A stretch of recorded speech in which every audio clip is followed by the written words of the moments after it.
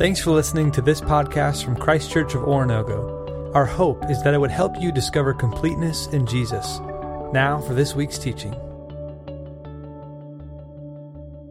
Hey, good evening, guys. We'll go ahead and jump into this tonight. Again, for everyone listening to the podcast, I plead my innocence. I have Kenny here. To vouch for me. Did I press the record button? I did. I don't know why it's not working. We're going to give it a shot again tonight. I don't. Yeah. Okay. That's true. It does require batteries. So if you're listening to the podcast, we now have 2 weeks that have not really worked out. But Jason said he'd come by your house and give you the... Yes, I will come by and personally teach you Life of Elijah. But I sincerely apologize. I don't know what's going on. It hasn't worked twice now. So hopefully this time you guys listen to the podcast, it'll work. So typically we've started off with questions that have been a little bit light, have a little bit open, and I told you I'd never give you a question meant to embarrass you. And so again, I'm never going to ask you a question that's meant to put you in an unhealthy place of like vulnerability. But I'm going to ask a question that's a little bit different tonight. It's a whole different angle because I feel like that tonight's conversation merits something a little bit different. Question for you. You can answer one of two questions if you're willing to. All right. Number one, I'm thinking of my really, really, really good friend, Joel Brown, who lives in Alaska. And there's no doubt for him that he deals with, and he was sitting here, he'd give a whole conversation about even just seasonal depression and what happens to him when they start losing light in Alaska and how much it messes with his head. And I don't mean just like it puts him a little bit of funk. I mean, it really is hard for him when it's just hours and on ends of just just clouds, dreariness, and it's dusk by, 3 o'clock in the afternoon. It's not really getting light, until, 10 a.m. or so. It's just there's just long days. But I'm curious for you, is it a seasonal thing? Or maybe it's a time of year thing when you reflect back, oh man, this time of year is hard. Like I struggle every year. It might be a memory, it might be something. And again, I'm not going to ask you to go to a place of vulnerability that you're unhealthy, you feel uncomfortable talking about. But is there a season in your life that you know it's coming? And it's for you, it's going to come, it's going to hit. And it might be a time of year when you remember something difficult that happened. Or it might be a season like it is for Joel. But let's talk about do you understand the rhythms of your life and the different seasons that you hit? And you know that, man, when I hit this one, I know what's coming. And it happens to me about every year. Okay, go ahead. Talk about that. I know that's not quite as light as the things we've done in the past. But I think in light of tonight's conversation about Elijah, it's important. Okay, have that conversation. Okay, let's jump back in, and I know that for some of us those can be vulnerable conversations. I want to wrap up just quickly. We can't spend much time because as much as I wanted to, I didn't finish last week, and I wanted to camp out in it. My goodness, I saw what we've got ahead of us this week, and I'm like, if I do spend too much time in last week, then we won't get through this one. But man, we ended. This whole story of Elijah facing these prophets of Baal, 850 of them, man. Fire comes down, the story, you were here, and all of a sudden, it consumes the sacrifice. Elijah takes these guys down, to this Kishon River Valley, and all of a sudden, the slaughter takes place. And actually, it's the same river valley that will be where Megiddo is at. It's a little further up, up in the land. And the interesting thing is there's going to be another great battle that takes there. And if you guys know Megiddo, or it's also called in the book of Revelation, Armageddon. And so you think about this moment where this reckoning comes about in this large, massive valley, that it's a place of prominence. And man, there's a reckoning taking place. And we look at this thinking, man, how can Elijah just kill these 850 guys? If we're all paying attention right now to what's going on, between Turkey and Saudi Arabia, and the way this journalist has just been slaughtered. And man, you're watching this play out on the news, and keep in mind, what's just happened here is an absolute abomination. There's no prisons to put these guys in. There's no detention centers. There's nothing like that. And these guys are actually in the process of completely disrupting the plan of God. And they brought paganism where there's been, we even read earlier, we were talking about what the stuff that Jezebel is doing. There's human sacrifice taking place. I mean, what these guys have been doing is so utterly vile, so horrific, that the only way that Elijah can stop this is he has to eliminate them. They've got to be gone. And so he takes these guys down and wipes them out and just says, you're out. This is it. And then you see this gracious provision taking place. We pick up in verse 40. We're going to go through the end up 18 just real quick. I can't live here too long, and then we'll jump into tonight's text. Chapter 18, we'll go to verse 41. And then Elijah said to Ahab, and I love this fact, it's been like these 8 different commands. He just keeps telling Ahab what to do. And if you notice, there's a missing party here. Jezebel is nowhere to be found so far in this story. But he says to Ahab, who's shown up with his entourage, he says, go eat and drink, for it's the sound of a heavy rain. And that fascinates me because they're up in a barren area for the most part. And it's just interesting. He talks about the sound of a heavy rain. I don't know if he's hearing thunder.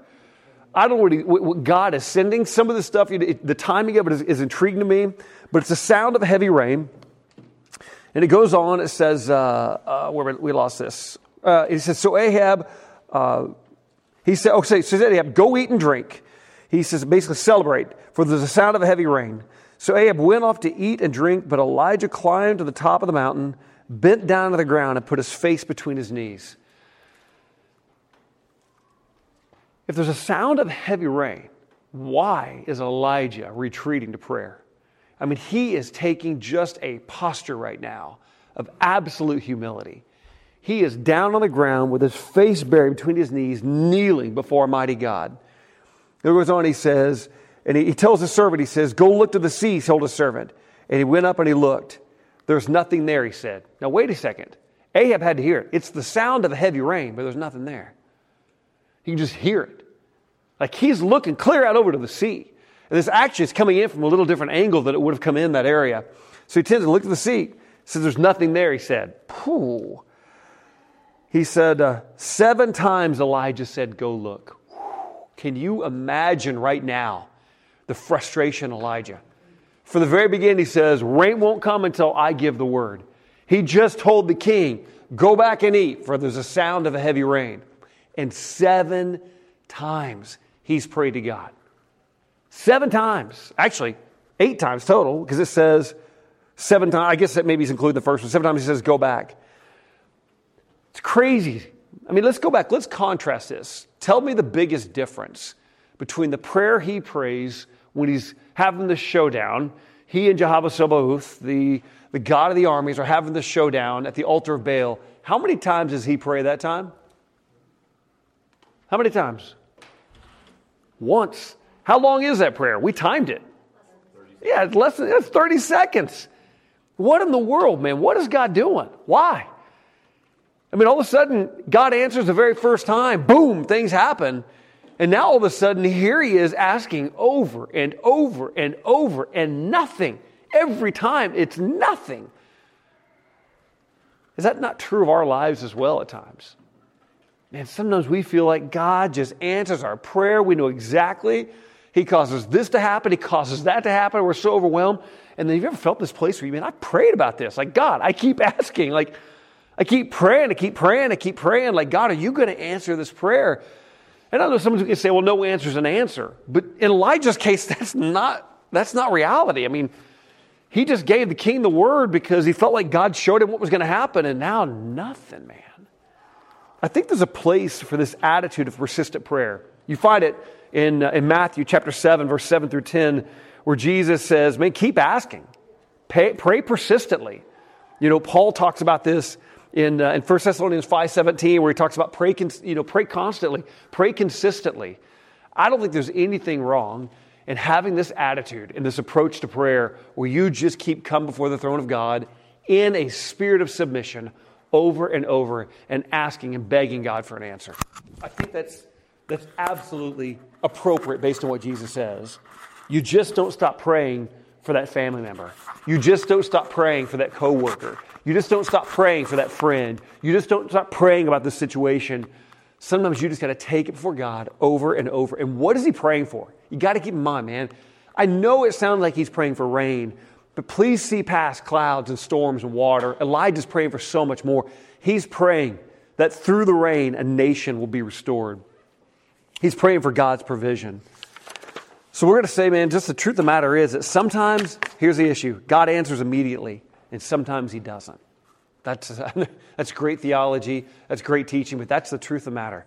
Sometimes He answers right then and there, and sometimes He doesn't. He goes on in this text, and he says, the seventh time the servant reported, a cloud as small as a man's hand is rising from the sea. And man, in that moment, so Elijah said, go and tell Ahab, hitch up your chariot and go down before the rain stops you. I love that man. I love that. I love what Elijah's doing right now. He's saying, Ahab, you better get home, man, because the mud is going to be thick. You know, he's thinking, Ahab, you got to hitch up your chariot. He's got like 2,000 of them, you know. Hitch up your chariots and go, man, because this is going to be a mud fest. You've not had rain in 3.5 years, and you can imagine how soupy and messy and nasty the roads are going to get, how bad the trails are going to get. He's like, you better get out of here, Ahab. And he goes on, Ahab does it. So Elijah said, he says, hitch up your chariot, go down before the rain stops. Meanwhile, the sky grew black with clouds. The wind rose. A heavy rain came. And Ahab rode off to Jezreel. Can you, my mind just wonders, is that storm, I've been in rainstorms that have absolutely terrified me. I remember one in particular. If I could go back and repeat this, I would not have done this. But I was hunting with my son one night, and he had shot a deer, and we were looking all over for it. I mean, couldn't find this deer. And we're finding, it's dark, I got headlamps on, I'm trying to follow this, it's a blood trail, and I'm trying to follow it through the woods, and I can hear the storm rolling in, but I'm so deep in the woods, I can't really get out and see what's coming. It's just like I'm down in the river bottom, trees all around me, I'm trying to get a feel for it, and man, I could just feel, you could feel the wind, all of a sudden, that moment where the temperature just changes, and it just drops 15, 20 degrees, and the wind is just howling, and I finally looked at Levi, I was like, we got to go. Well, from our house, we can paddle upstream to our hunting spot. So we taken a canoe up because we wanted to come up real quiet, didn't want to walk through the woods, didn't want anyone to hear us. So we take this canoe up, and we get up there, we park the canoe. He shoots his deer, we can't find it. Finally's like, Bub, we got to go. We'll look tomorrow. And he's like, but Dad, I was like, I know, son. The rain's going to wash it all away. We can't stay out here. We got lightning coming in. This is dangerous now. We got to get out of here. We have a rain gear with us, anything like that, because it had been a beautiful day and we went out. So we got in the boat, and all of a sudden, man, I remember we were trying to paddle back. The wind.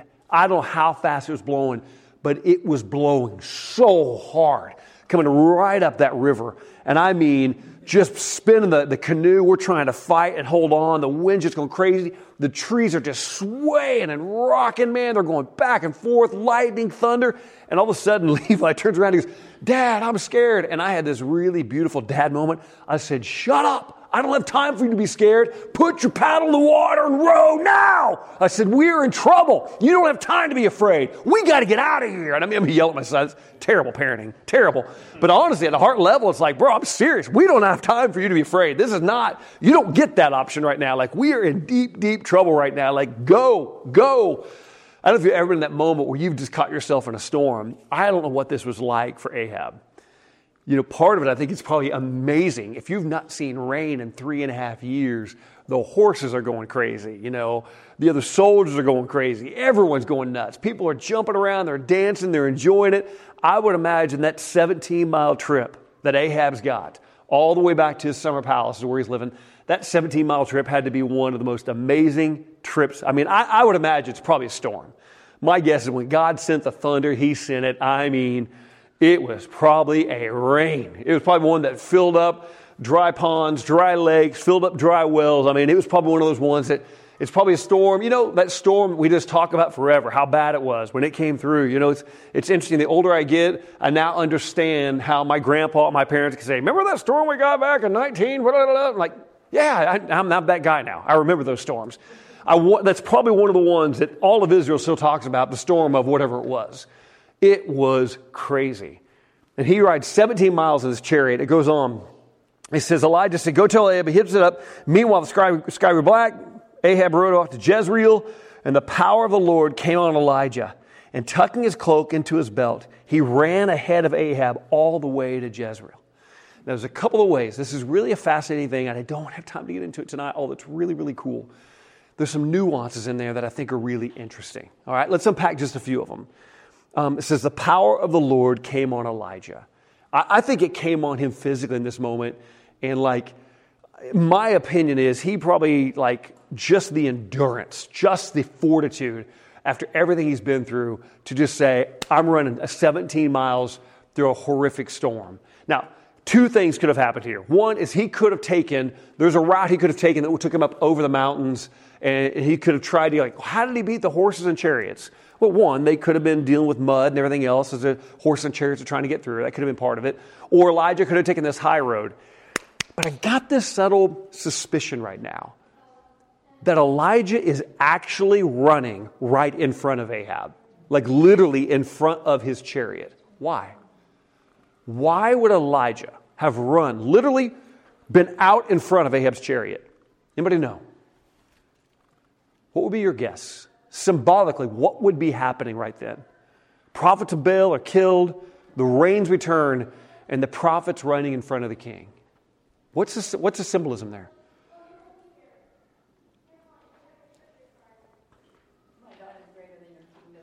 Okay, God is greater than your kingdom. All right.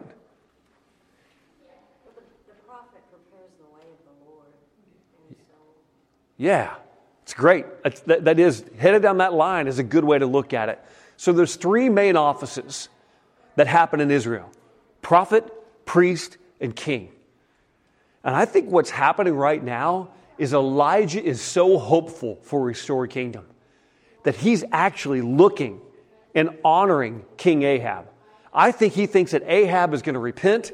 Ahab is going to be restored as a king. I think he's looking at it saying, man, we're restoring Israel. And he's looking at Ahab. Jezebel, he probably thinks he's going to kill Jezebel when they get back. I don't know.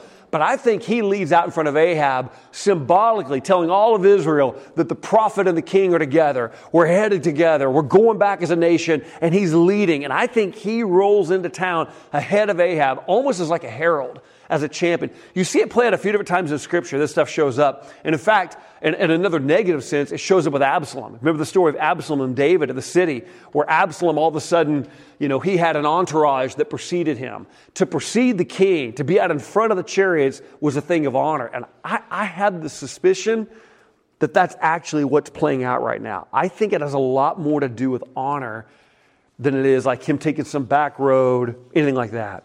So, few things, and we'll wrap this up. Number one, what I love about Elijah is that when he realizes that he's in God's will, he knows that he is invincible. He knows he's invincible.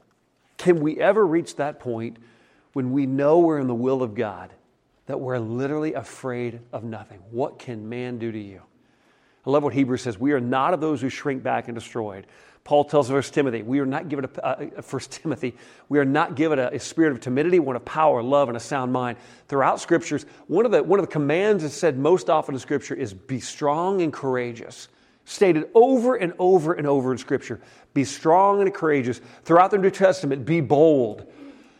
And one thing I think sometimes we get, or I can get, this sheepish attitude where, man, I don't know. But how often does God give that command? Be strong and courageous. Go forth. Move out. Be bold. Over and over. Don't be of those who shrink back and are destroyed. Don't have a spirit of timidity. Want a power, love, and a sound mind.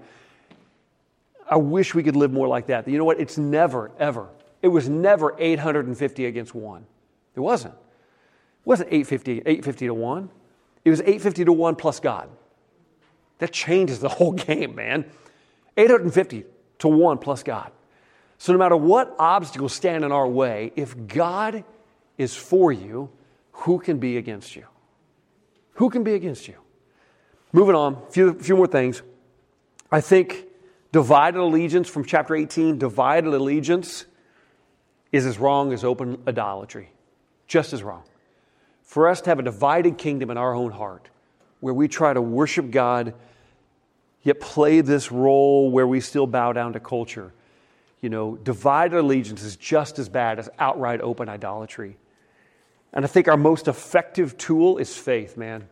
What Elijah does with just faith. That he believes and hopes in things that he doesn't even see. He knows that he worships a God who can do this.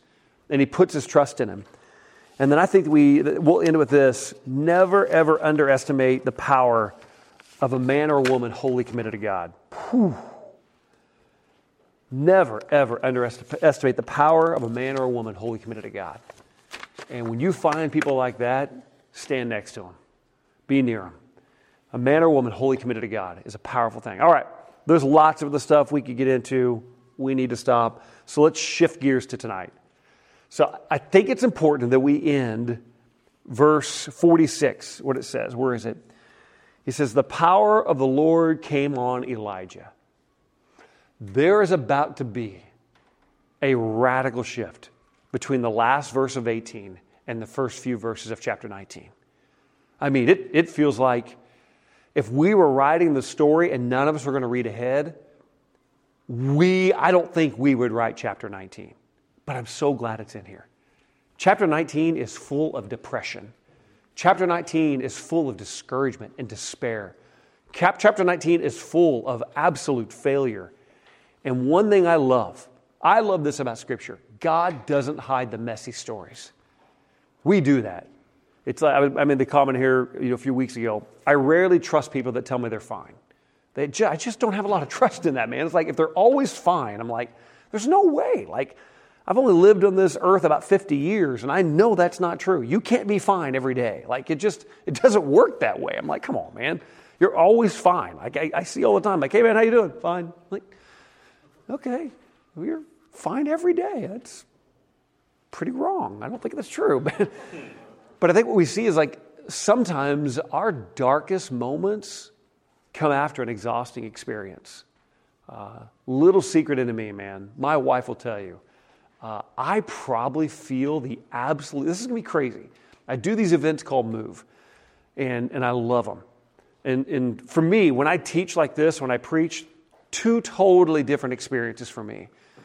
But man, when I preach, I feel like I'm poured out like a drink offering. I give everything. I mean, I'm sweating, worn out. I've laid everything out I've got on that stage.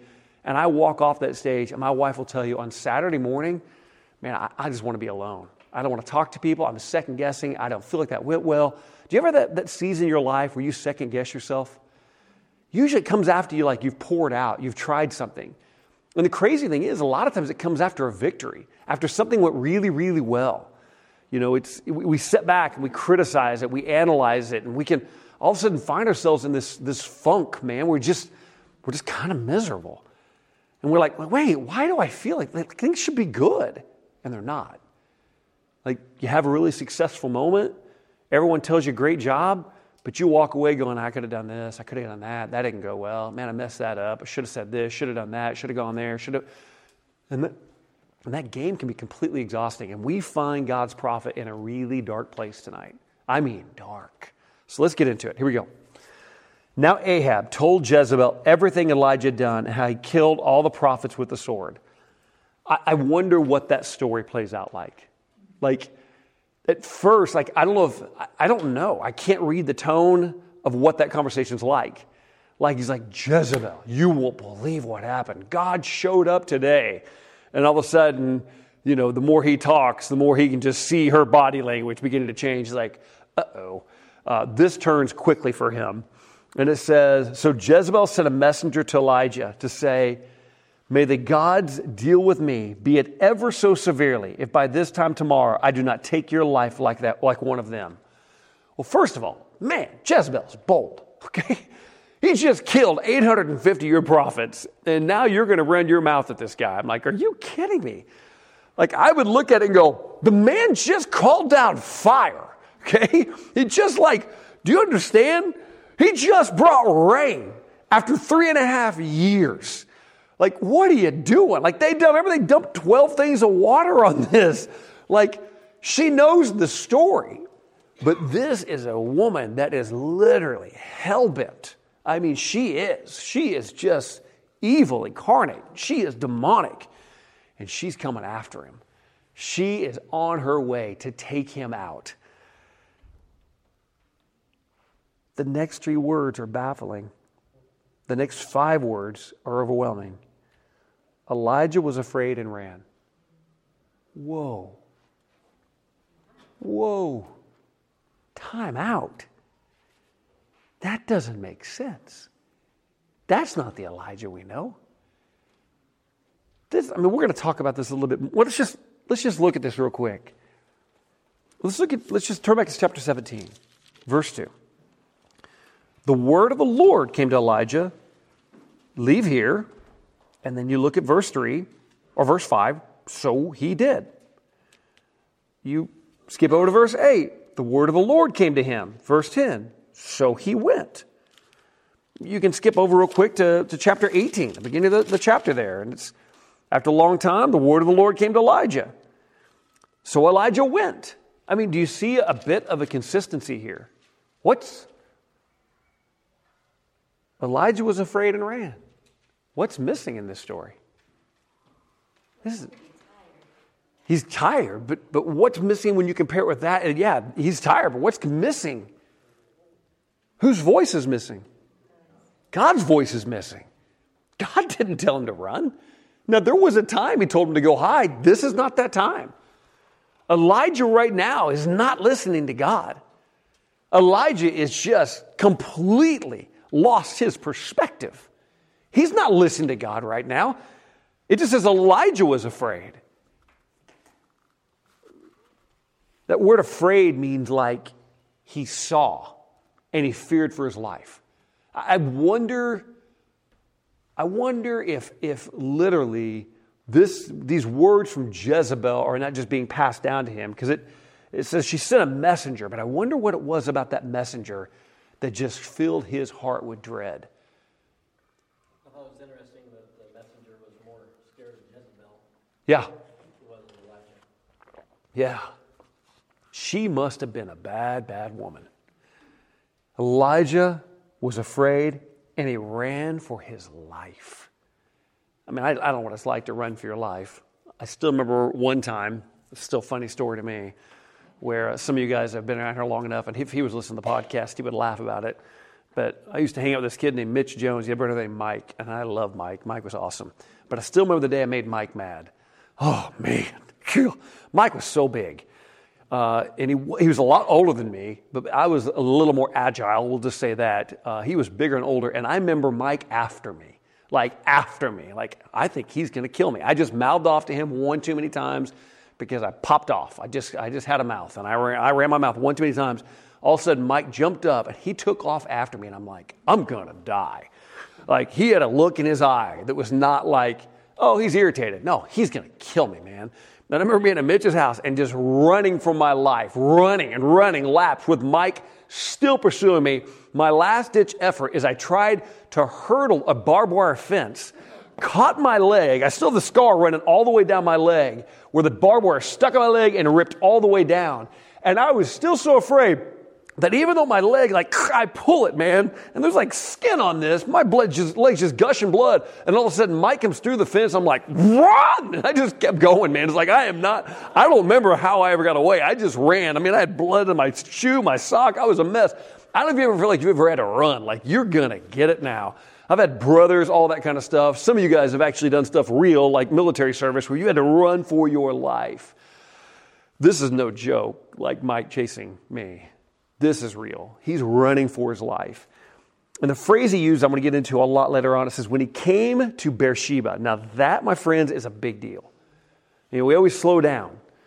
The phrase, anybody been around, read enough of the Old Testament, you know the phrase that they would always use to describe the distance within Israel.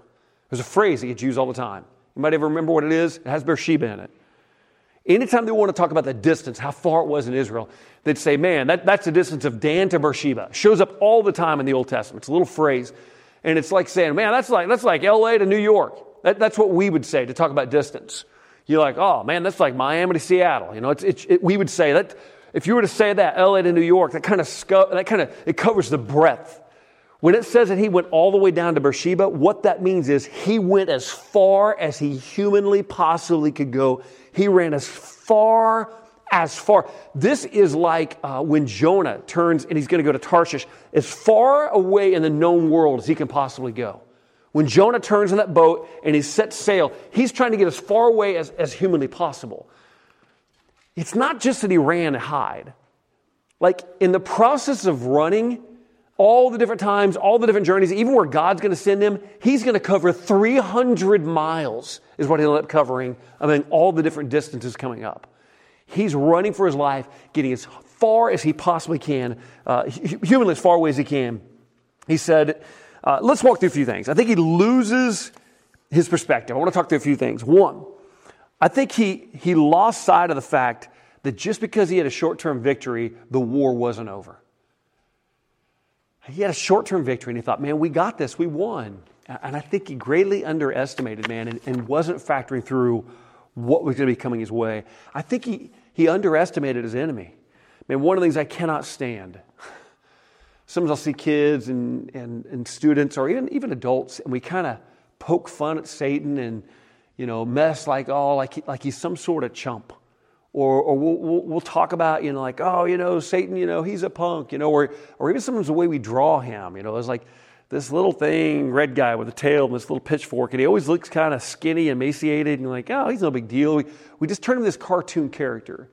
And I'm always reminded of Jude, the book of Jude, when it says that the Archangel Michael, when he got into an argument over the body of Moses, it says not even the Archangel Michael, not even he dared rebuke Satan.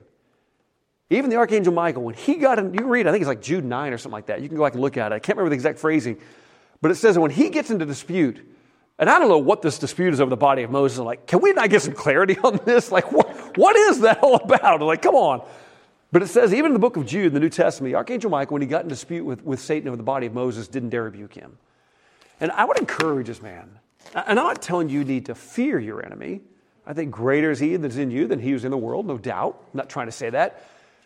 But I do think, man, I would encourage you to have, respect is not the right word. I can't find the right word. If you've got it, give it to me. But I would encourage you to have a bit of understanding of how deadly and how strong your enemy is. And to recognize that in the same way that I would respect a lion if I met him in the open field, I wouldn't just act like you're no big deal. I meet a copperhead. I'm gonna respect that animal. You know what I mean? I'm gonna whoa. I meet a black widow, a brown recluse. It doesn't matter. Anything that can take my life, I'm gonna have a little bit of respect for. And I think that at this moment we can do the same thing that he does here. He underrates Jezebel. He forgets her. He's like, oh, we won. We got this. I'm like, bro, you forgot. You won one battle. This war is far from over, and you have underestimated your opponent. Greatly underestimated her. She's not done, man. She's not done. And man, you can go through this process where you feel like you've defeated the enemy. You've had an amazing prayer time. God does amazing things. He's moved in power. You think, man, we got this. Do you understand how many thousands of years Satan's been at this game?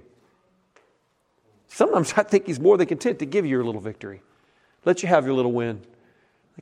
We'll give him this one. We'll give him this one. They'll get a little confident.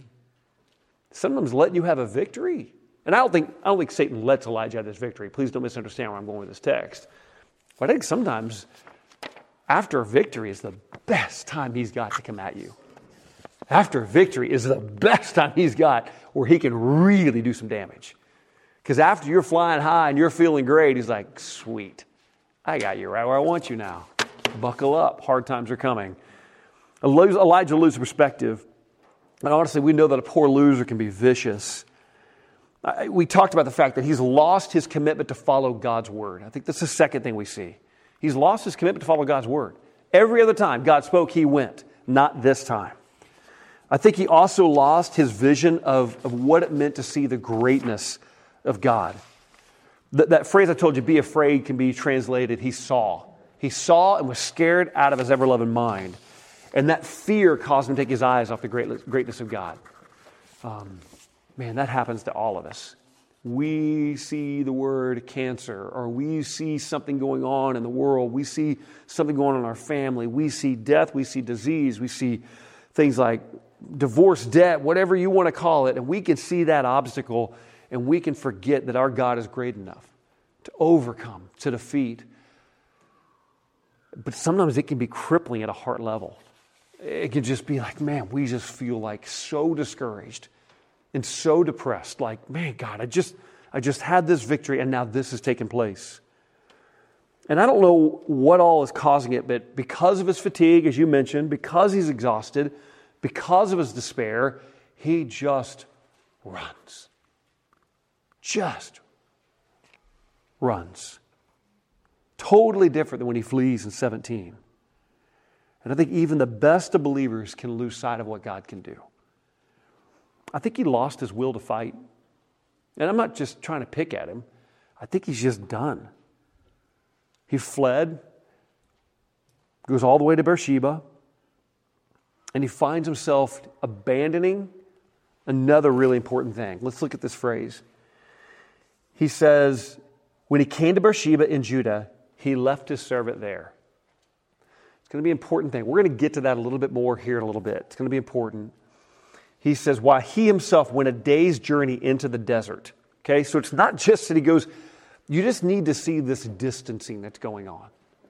He is completely afraid. Because of his fear, he's exhausted. He's forgotten that God, the same God that brought down fire and the same God that brought rain, can take care of Jezebel. But he doesn't believe it anymore, and he's just afraid. And so he just runs. Runs as far as he possibly can. When he gets there, I wonder what his servant thinks the whole time he's running with him. Because it says he's running for his life. This servant's got to be exhausted. What is going on?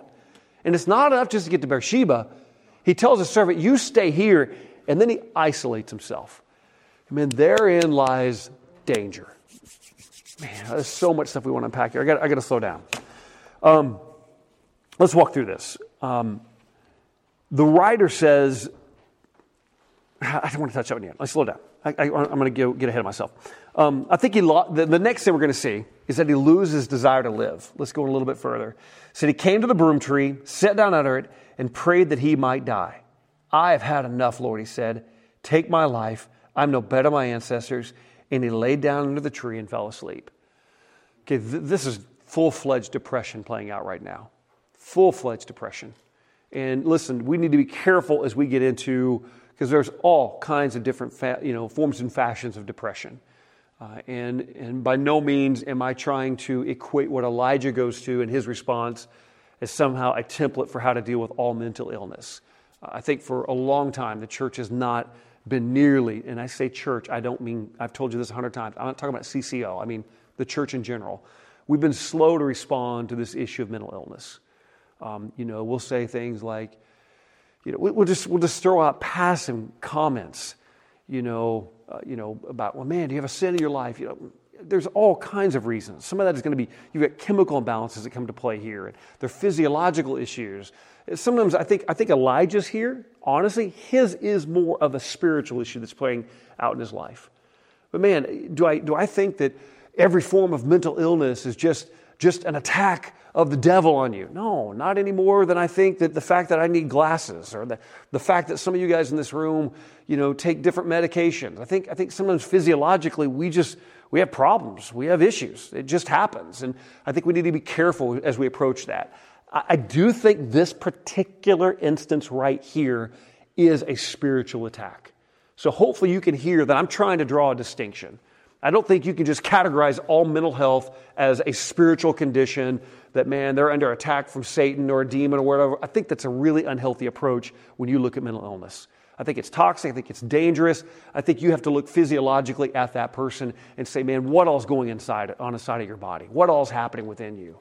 And to really assess it and understand it. This case I think is a pretty direct attack from an enemy. This case is much more spiritual in nature, okay? So we can get into some of the nuances of that. Some of you guys in the medical field could talk about that way more than I can. But I think we need to be careful about trying to take the template of mental illness and what he's going through and try to apply it to everything, all right? And no doubt we've got an epidemic of that going on right now. And man, it's huge. But we'll get to that here in a little bit. But he's lost his desire to live. Hopefully, I'm blown away. If I was reading the story, sometimes I get a little disappointed that I can't read these stories for the first time.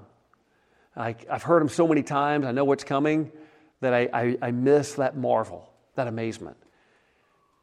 Slow down for just a second, please. Just take a breath and slow down. You just read a story about a guy who raised a kid back to life, who through prayer kept this widow from running out of, what she needed to have food to keep her family alive, who was confronted and, dealt straight on with this immoral king and his wife, who's, literally defeated 800 prophets, called down fire, consumed this bull that was just drenched in water. My word, brought the rain. And if I could tell you that, honestly, man, that like 4 or 5 verses later, the words you'd be hearing out of his mouth were, take my life, I'm no better than my ancestors, and he laid down under a tree and fell asleep. What a jump. I mean, I think if we were reading this like any other story the first time, it'd be like whiplash. Like, what? This guy just had the greatest success, and now we find him asking God to take his life. There have been other people in the Bible that have done that. Moses asked God to do that. Remember that story?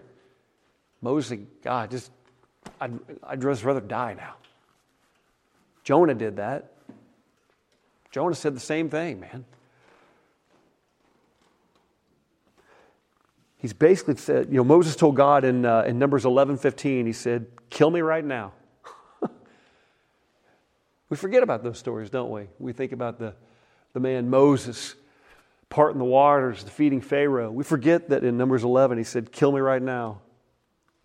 Job wished that he had never been born in Job 10:18 through 19. Jeremiah cursed the day of his birth in Jeremiah 20. And then Jonah asked God to take away his life because death was better than life in Jonah chapter 4, verse 3. So let's just slow down. And for those in this room, even as adults, that have really struggled on dark days, struggled with how we feel about our lives, struggled about whether or not we want to go on, struggled about whether or not it's worth it, that have gone through very, very difficult times. Let me tell you, man, you're in real company. And I love the fact that God puts this in here. Because I think sometimes as believers, we don't preach very often about Moses wanting to die, Jeremiah and Jonah never wanted to be born. We don't preach very often about the fact that right here Elijah's like, God, just kill me. I don't want to be alive anymore. This isn't he's having a bad day, folks. This isn't it's a difficult moment. This is a man who's on the brink. He's at the fringe.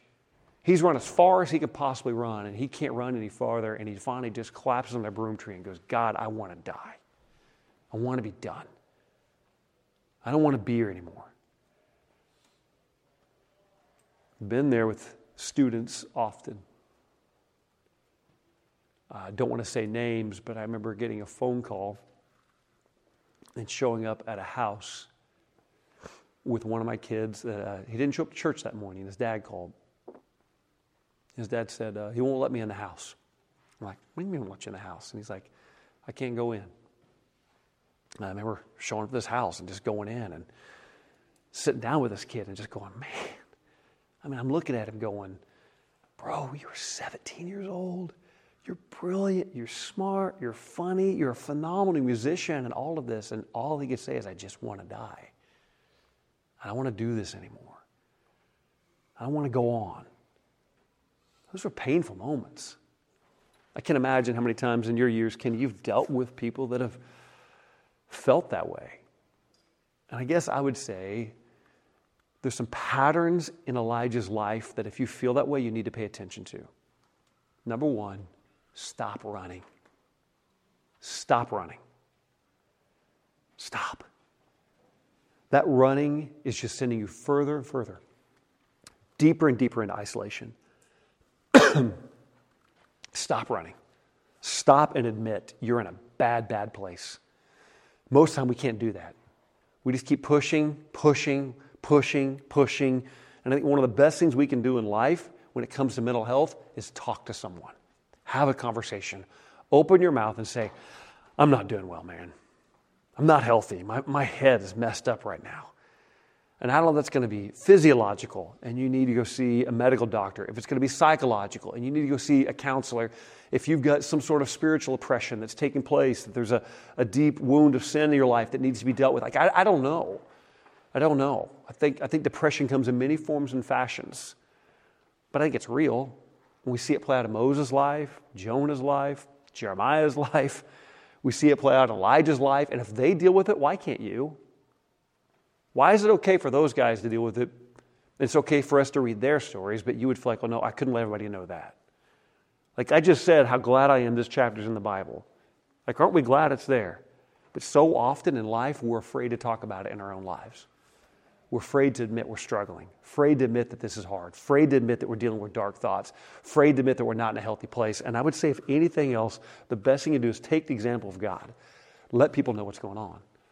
I think the next thing that he does here that's really, really, really destructive is not only does he run, he isolates himself.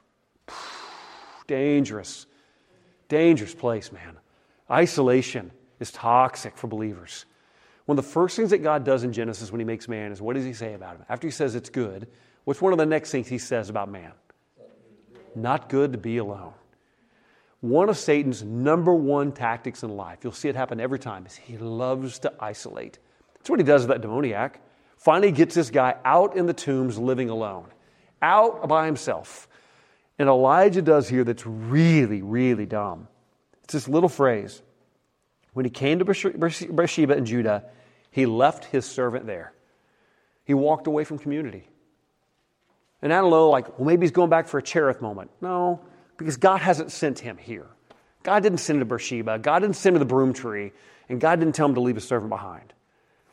Like, I don't know what happens if he's just like, man, I don't want to die, so I'm just going to push this away. I'm just going to push it all away. The amount of students this summer that we had, some of you guys know, we did, if you've been around Move, we did a full film. You can actually watch it on Amazon Prime called Unseen. And if you're having some issues right now, or you get friends or family that are struggling with mental health, the film's called Unseen. You can find it on Amazon Prime right now if you want to watch it. We did it at CIY, just addressing the issue of mental health. And it really comes down to a few things. Number one, talk. Don't isolate yourself. Talk and find community. Have a conversation with someone. What Elijah does here is he runs as far as he can run, and then when he gets to the very end, he pushes people away. And I would say if you're dealing with depression, you're dealing with that darkness in your heart right now, and you know, and I say darkness because there's lots of words we could use, but I think it's a weight, it's a heaviness, it's a darkness. If you're feeling that weight, that heaviness, stop running and stop pushing people away. Stop isolating yourself and just say, I need people around me. And we're going to see that play out in his life. We'll get to the proactive stuff here in a little bit. But he separates himself from strengthening relationships. He's completely isolated. Discouraged people are usually lonely people. And depression, it's not only caused by the absence of community. It's not. But I think the absence of community can perpetuate it. I don't think it's caused by the fact you don't have community, but I think the fact that you find yourself not in community, I think that actually extends that depression. And one of the best things you can do in that moment is say, I need to be with people right now. This is not a healthy place where I'm isolated, I'm off by myself. Like, I've got to figure out a way to reintegrate into some friendships. I got to find a way to reintegrate with family. I got to find a way to reintegrate. Like, I don't know what I need to do now, but this is not it. Setting alone in this space for long periods of time. Now, I do understand moments of retreat. I do understand moments of pulling away. But I think when you find yourself in a really dark place of depression, that's not what I'm talking about. Now's the time you need to say, because of where I'm at, being alone is probably not the best place for me to be. Probably the best thing for me to do is I need to find myself, put myself in a small group, reach out to my family, call some friends, have a conversation, get out of this house, get out of this space, quit isolating, quit pushing myself off, and I need to force myself to reintegrate back with community. I think that is one of, I'm saying it's the only way. And I'm not saying that community alone is going to solve all your problems, but I am saying it can help greatly. I'd say depression is not only caused by, I already talked about that. I'd say if you're tired and discouraged, isolation is what you need. We talked about that. And we were never made to be an island by ourselves. I think God has provided us with this beautiful thing called the church and this beautiful thing called family and these beautiful things called friendships. Lean into those. He should have stayed with his friend, and he doesn't. Elijah makes a mistake. He's making one mistake after another one. And I think it's human nature to isolate ourselves when we feel down. And that's going to happen for a season, but we can't stay there. I was telling you earlier, man, one of the darkest times for me is after I preach on a Friday night after move. I'll see tons of kids making decisions left and right. Kids accepted Christ, all kinds of stuff. And I'll walk off that stage, and within about 4 or 5 hours, I feel miserable. Why? What in the world? I just experienced one of the most amazing things I've ever seen. Why do I now feel horrible? This doesn't make any sense. Like this doesn't, I can't wrap my head around it. Something good just happened, and I feel bad. But I think sometimes that happens, man. That we come off of this high. For some people, it's a holiday. For sometimes it's time with family, whatever it is. And when that ends, we don't know how to handle that. We just find ourselves like, I don't know how to adjust right now to this letdown. And man, I was telling Tron earlier, there's so many times I think sometimes you can find yourself like Elijah, where he was dealing. It's not just victory or good things. Sometimes it's just like intensity. You know, you meet people that come out of a place where they've had an influential place of work, and then they go into this place of retirement, and now their community is gone. The leadership they had in this business or this place, it's gone. The influence, all of that is gone. And all of a sudden, what they looked forward to and was going to be amazing, be awesome, all of a sudden they wake up one morning and no one's asking their opinion. No one's getting their approval. No one's coming to them for like, hey, what's your steps? And all of a sudden, guess what? Somebody else got hired and took their place, and the business went on without them. It can happen. We raise our children and they're grown and they're empty nesters. We're like, they don't really need us anymore. It can happen when guys come back from military and they're used to pressure, they're used to intensity, they're used to living in a brotherhood and in a community. And all of a sudden, you know, the one thing they longed for a whole time was just to be home. And they come home and guess what? The welcome wasn't quite what they thought it was going to be. And reintegration of the family has been a little bit awkward. And they're trying to figure out what it's like to be a dad again or a mom again in this community. And hey, this isn't what I thought it would be like. I didn't think it was going to be like this. This doesn't feel right. I think depression hits people in a lot of different ways, man. We have this altruistic view of what we hope it's going to be like, just like Elijah. He thought the whole nation would repent. He thought, you know, Jezebel be dethroned, new king, it's all going to be great. And it's not great. And so he runs and he isolates himself. I do think he's suffering depression because he's exhausted. And our most vulnerable moments are usually after something exhausting. And sometimes victory can be the worst of all. Let's talk about some of the areas where he's exhausted. One, I think he's physically exhausted. He'd been on the run for 3 years. He's just spent this season in prayer that's absolutely intense. He just ran 17 miles through a rainstorm, and now he just got told when that's all done that a woman basically wants to cut his head off. Okay, and then we read that the next day he runs for the wilderness. In order to get to Mount Horeb, he's going to go about 300 miles on foot. 300 miles he's going to travel. He is physically tired. And when you're physically tired, I think you are spiritually and emotionally vulnerable. I know that, man, the worst things, it plays out in small ways. The micro ways it plays out in our house is that when I'm physically tired, I will not make big decisions in our home. So this has nothing to do with depression, but it plays out in micro ways. I'll talk about some of the macro ways. For me, the small ways are, my wife will come and she knows the rule. It used to be when I was younger, 10 o'clock. But now the rule is 9 o'clock. I will not make a difficult decision after 9 p.m. I just won't. Like if she comes like, hey, I really want to talk to you about something. It's like, baby, I will meet you at 5:30 a.m. I'll meet you at 5 a.m. I'll meet you at 6 a.m. Like we'll meet in the morning or a cup of coffee. I'll cook breakfast and we'll have a great conversation. But after 9 p.m., like I'm tired, man. Like the thing I always tell my wife, I'll say, don't look at the clock. Could you go to bed right now? Like honestly, don't look at the clock. Doesn't matter what time it is. Think about it. Could you go crash right now? Because sometimes for me, after a long day, it's been constant questions, constant issues. What about this? What about this? And my brain's just tired. And I know that when I'm physically and mentally tired, I'm just not in a place to think straight. And I can't tell you how many times I've looked at her and I said, why did you force me to have this conversation late at night? Because I say things I don't mean and I'm dealing with that mop up for a week because I'm an idiot. And I just run my mouth, I pop off and I say something and I don't mean it. She's like, well, out of the overflow of the heart. I'm like, don't do that to me. I don't mean that. I was just trying to be done with the conversation. I was tired. And so we have that rule, just no deep conversations after, it used to be 10, now it's 9 because I'm older. But it's just but I also know that there's different seasons of my life. I'm like, I will not make a difficult decision. I mean, how many times did I thought after being gone away from my family all summer long, how much longer can I do this?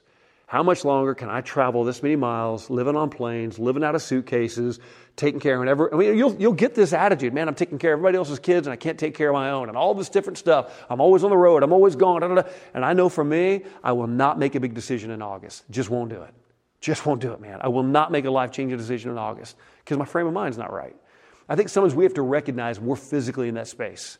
We have to recognize, I'm not in a good place to be doing this right now. And I think, honestly, it's an honorable thing to do, to say, I'm tired. To look at your spouse and go, I know we need to make a decision on this. I know we need to talk about it, but I'm beat. Can we book an appointment? We'll sit down, open the calendar up, we'll set the time, we'll have the conversation. But right now, that conversation isn't going to be productive. I think Elijah right now is because he's physically exhausted, he's just making one bad decision after another one. I think he's also emotionally exhausted. I think he's vulnerable after that victory. He talked about that. Paul says this. I find it interesting. He says, therefore, so that I would not exalt myself, a thorn in the flesh was given to me, a messenger of Satan to torment me, so that I would not exalt myself. What, Paul? Well, why didn't God just take that away? Why is that allowed? He goes on to say, twice Paul says he was afflicted with this irrevocable, this thorn in the flesh, verse 8, in order to humble him. He goes on to say that he's got to rely on God's sufficient grace and power. Paul couldn't stay on that mountaintop experience continuously. Eventually, it's going to crash, man.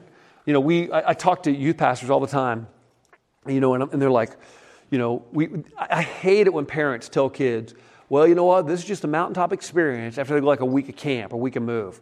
I'm like, yeah, you're right. And they're awesome. One of the worst things we can do is eventually you're going to come down off that mountain. Well, don't rush it. Let them enjoy the season, man. If you ever hike to the top of the mountain, you're there, enjoy the view for a while. Yeah, it will crash. It will happen. One of the greatest things I learned about recovery was one day I set out, I watched surfers when I was living out in California. I just watched these guys. And I had a couple of kids in my youth group that surfed. And it was really pretty fascinating watching them. And it's interesting. These waves, and I know surfers listen to this might oh, you're totally wrong. But they come in sets. And not all waves are created equal. If you ever watch them, some are bigger than other ones. And I'd sit there and I'd watch these guys, and they'd watch wave after wave go by. Then all of a sudden, up and down, for hundreds of yards, guys that can't even talk to each other, at the same time would all of a sudden pop up on this one wave and they'd all ride it. And then guess what? As good as that ride was, you know what happened every single time? Without fail. Some of the most amazing waves, amazing rides, guess what always happened? They crash. First thing, you're right, they will go back out. That's next, but they crash every time. They hit the shore, they hit the sand, and it's over. But I never saw those guys go, that's it, we're done. I give up. It's over. That's as good as it's going to get. I think sometimes you have to understand these rhythms that happen in life. And give yourself some space to recognize, hey, I just crashed. But I'm okay. I just crashed. That was a good ride, but it's over. I didn't go how I thought it was going to go, and it ended way quicker than I thought it was going to end, but I just crashed. And at some point you go, you know what, I think I'm going to turn, I'm going to go back out. And I'm going to meet that again. I'm going to seek it again. I'm going to go back out. I'm not just going to stay here in this place of discouragement and despair because of what ended. I'm going to say, God, can you bring me something new, something fresh? So we'll keep moving. He's exhausted emotionally. Spiritually, we talked about the fact that he was drained. He's undergone intense opposition. Evil takes its toll on us. I could tell story after story on that. And I got to be careful because there's people that I know and I love that are going to listen to this podcast. But man, some of my worst times are when I've got to mop up other people's sin messes. And I know you can say I think when Paul writes, bear one another's burdens, there's an active part of that where we actually seek them out to help bear their burdens. But I think sometimes there's this thing where it's sometimes it can wear on you. other people's sin and other people's hurt and other people's pain, it's not like you just somehow forget about it. You know, I keep picking on Kenny because this is really kind of the domain he lives in. But as much as he probably tries to draw boundaries after this many years, it hurts still when you're watching people go through difficulty. And when you love others and you care about them and you're carrying their pain, and I think at this point, man, spiritually, he's been dealing with evil and he's tired. He's tired. And I think he's worn out as a servant. He's done everything he can do for God, and he's seen great things happen. You know, and I was joking about me at a week of Move, but I bet if Mark Christian is going to be vulnerable, there are moments on a Sunday morning where he's done, he's getting his car going home going, man, how much longer can I do this? I mean, when you find yourself in a place where you're constantly giving, it's not a healthy place to be. If you're always giving, you're like, man, I'm a giving person. Let me just give you a word of caution. If you're always giving, that should be a massive red flag in your life. That's a toxic place to live. That's an unhealthy place to be. If you find yourself that I'm always in a giving place, because if you're never receiving, that means you're never healing. If you're never receiving, you're never going to be restored. If you're always giving out, you will find yourself in a place like Elijah. You have to have people that speak into your life. You have to have activities that speak into your life. You have to have things that breathe life back into you. I had an old timer once tell me, man, you never waste time when you take time to sharpen the axe. Never waste time when you take time to sharpen the axe. And you know, the bow that is always bent will break. The bow that's always bent will break. And if you take a rubber band and you just keep stretching it, it eventually will snap. And we wonder why we see people having this collapse. It's because they don't take time to reset, to allow God to speak into them, to take the Sabbath. Even Jesus couldn't spend time giving all the time. Jesus couldn't do it. How can we? There are times where he withdrew to a lonely, solitary place to pray. And you know what he usually did? Took people with him. His habit was to take, hey, Peter, James, John, come with me, boys. And he would draw off. Even when he's going through some of his darkest moments, and you find him dealing with it. I mean, you're going to tell me that Jesus didn't have any mental anxiety? You're crazy. When he's in the garden and he's praying, saying, God, if there be any other way, take this cup. And he's praying to the point that there's drops of blood come from his head. That's anxiety. I mean, that is stress he's under. But he does it in the context of community. But one of the things I'd say is that even Jesus, throughout that passage, at times said, man, I've got to withdraw from these people. I've got to go away. I've got to take care of myself right now. And so if you're a giver, man, I bless that. That's a beautiful thing. But if you're not receiving, that's dangerous. It's toxic, and it's eventually going to devour you. So a few more things. Where am I at on time? Well, we're good. I think Elijah, another mistake he makes here is he's drowning in self-pity. So let's get into some of the other mistakes that we make. He's drowning in self-pity here. Self-pity is a horrible emotion. It's one of those things that it's going to lie to you. It's going to exaggerate. You start saying words like, everybody thinks this. They always do that. And when you get into self-pity and you begin mourning yourself, you extrapolate the worst-case scenario on the entire world. My whole family, or all of my friends, or this whole church. When you start hearing those kinds of words coming out in a negative, man, that is a self-pity flag being raised, is what it is. And I'm not trying to just pick at people because they have self-pity. I'm just saying it's a really dangerous emotion because it's only content when it devours you. That's the only time it's ever content is when it can completely take you out. It won't be happy till it consumes you. And I think Elijah's caught up in all these half-truths. Let's look at the first one. In verse 4, he states this.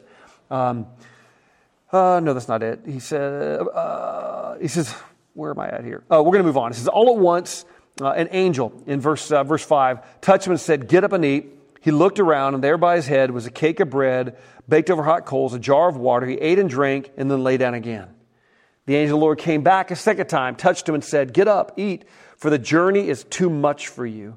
So he got up, he ate and drank, and he was strengthened by the food. He traveled 40 days and 40 nights until he reached Horeb, the mountain of God. And there he went into a cave and spent the night. And the word of the Lord came to him, what are you doing here, Elijah? So many things we're going to talk about here in a little bit. He replied, I've been very zealous for the Lord, God Almighty, Israel.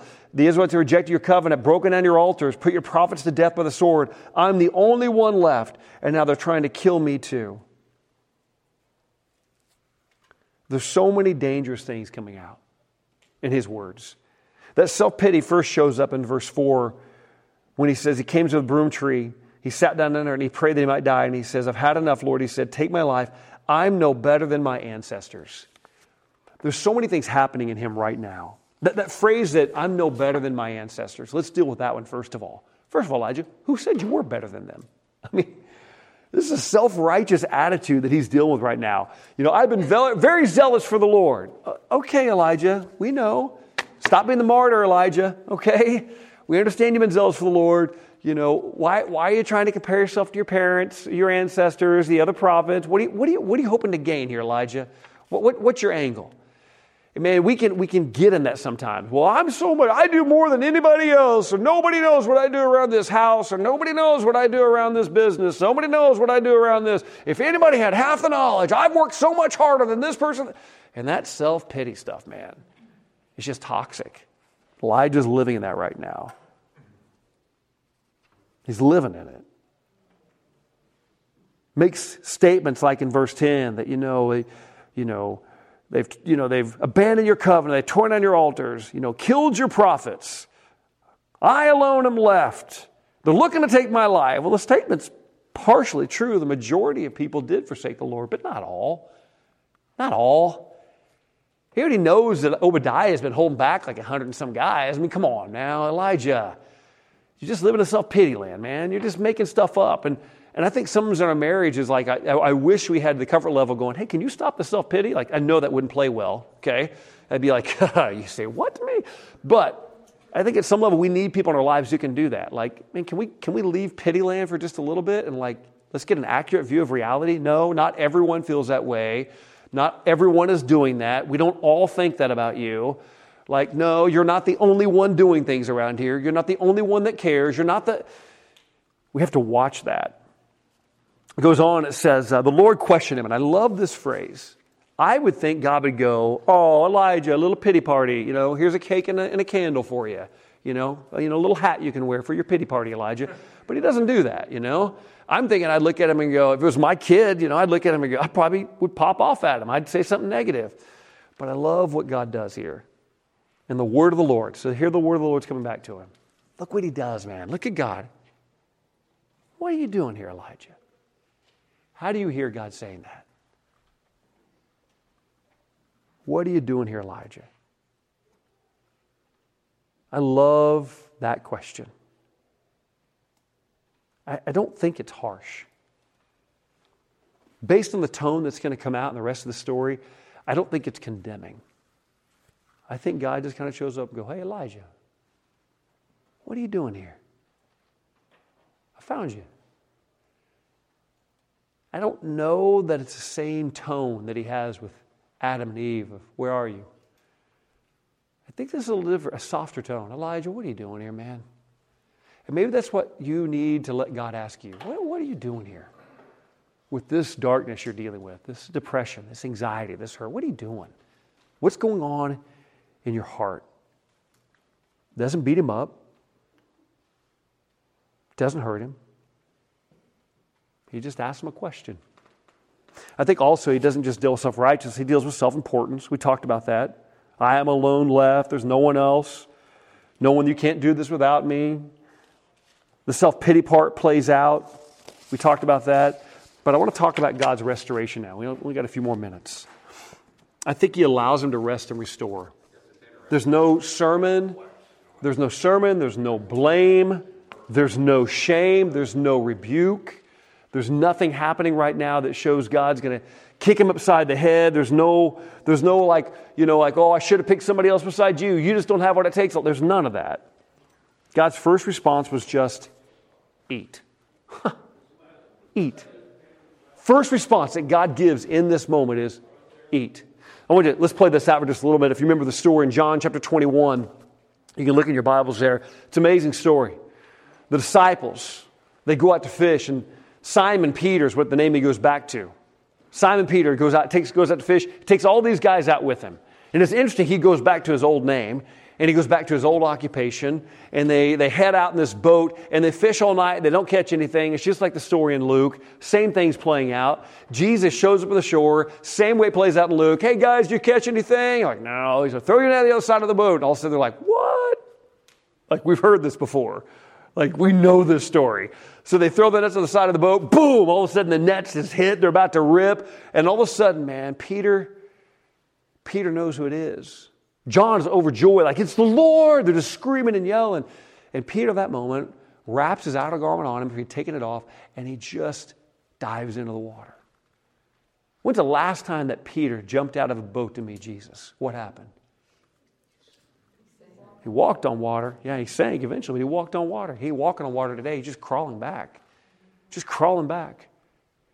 Goes 100 and some yards, and all of a sudden he shows up on the shore to meet Jesus. And what has Jesus done? It says there's a fire of burning coals there. And that word that he used for fire in John is only used one other time. And it's the same word used for fire. John uses one other time, the same word when it says that their eyes met across the fire the third time that he denied. It says they made eye contact. And that's the same word for fire that he uses in the denial as he uses that day when they're cooking right there on the shore. Same word, same phrase. We get lots of words for fire. Fire, flame, inferno, all kinds of words we can use. They have different words. But John's setting the stage. The last time these two guys met eyeball to eyeball, the last time they met face to face over a fire, Peter was denying him. Then all of a sudden, he looks down and he says, hey, Peter, how many you guys got some fish? Yeah, and they're counting on Peter's like, oh, I'll go get them. And all of a sudden they sit down and there's bread already made and there's fish made. Man, when's the last time they ate together was the Last Supper, and now we get the first breakfast. And all of a sudden he says, let's eat. Let's eat. I think there's something beautiful that we need to learn about God. We think he wants to rush so fast into changing us, where sometimes I think he just wants to feed us. We want to rush so fast, and God wants to fix us. God wants to fix this in me, he wants to fix this in me, and we're so obsessed with like, oh, I've got all these things wrong that God wants to fix, and God's like, can we have a scone? Like a cup of coffee? Like, can we scramble some eggs real quick? Like, can we slow down here for just a second? I didn't come to condemn the world, but to save the world, and you're part of that. Like, can we slow down for just a second? The last time that heard the word of the Lord, man, he was telling him to go to battle. And now he hears God's voice again saying, where are you? All right, Elijah, let's eat. Had to be an amazing meal. It had to remind him of those days back at Cherith. Had to remind him of those days when he was at Cherith and God was feeding him, whether it be through ravens or whatever else. Like, all these memories are flooding back. And I love that beautiful picture of community. Instead of rebuking him, God gives him a cake. And I love the tenderness of God there. Where we find forgiveness. There's no condemnation for those who are in Christ Jesus. Come to all of me who are weary and burdened. I will give you rest because I am gentle. Matthew 11, 28 through 29. Jesus reminds us that he is the bread of life. In John chapter 6. And not only does he give him breakfast, but even the fact that God speaks to him. How could God speak to this guy that's asking to die? You know, God could have said, fine, I'll honor that request. Boom, heart stop, you're done. You know, there's all kinds of ways God could have honored that. You want to die? Fine, die. You know, bam, I'll find somebody else. He didn't need Elijah to restore Elisha, who's coming up next. He could have just done it anyway. He could have raised up Elisha without Elijah. But God is tender. That whole bruised reed and smoldering wick conversation we've had, like his tenderness for us, I think sometimes we can grow up in churches or around parents or other people that we see this view of God as always condemning. He's always coming after us. He's always on the attack. He's always wanting to, sharpen us, make us better. And I think we miss sometimes the tenderness of God, the pursuit, the love.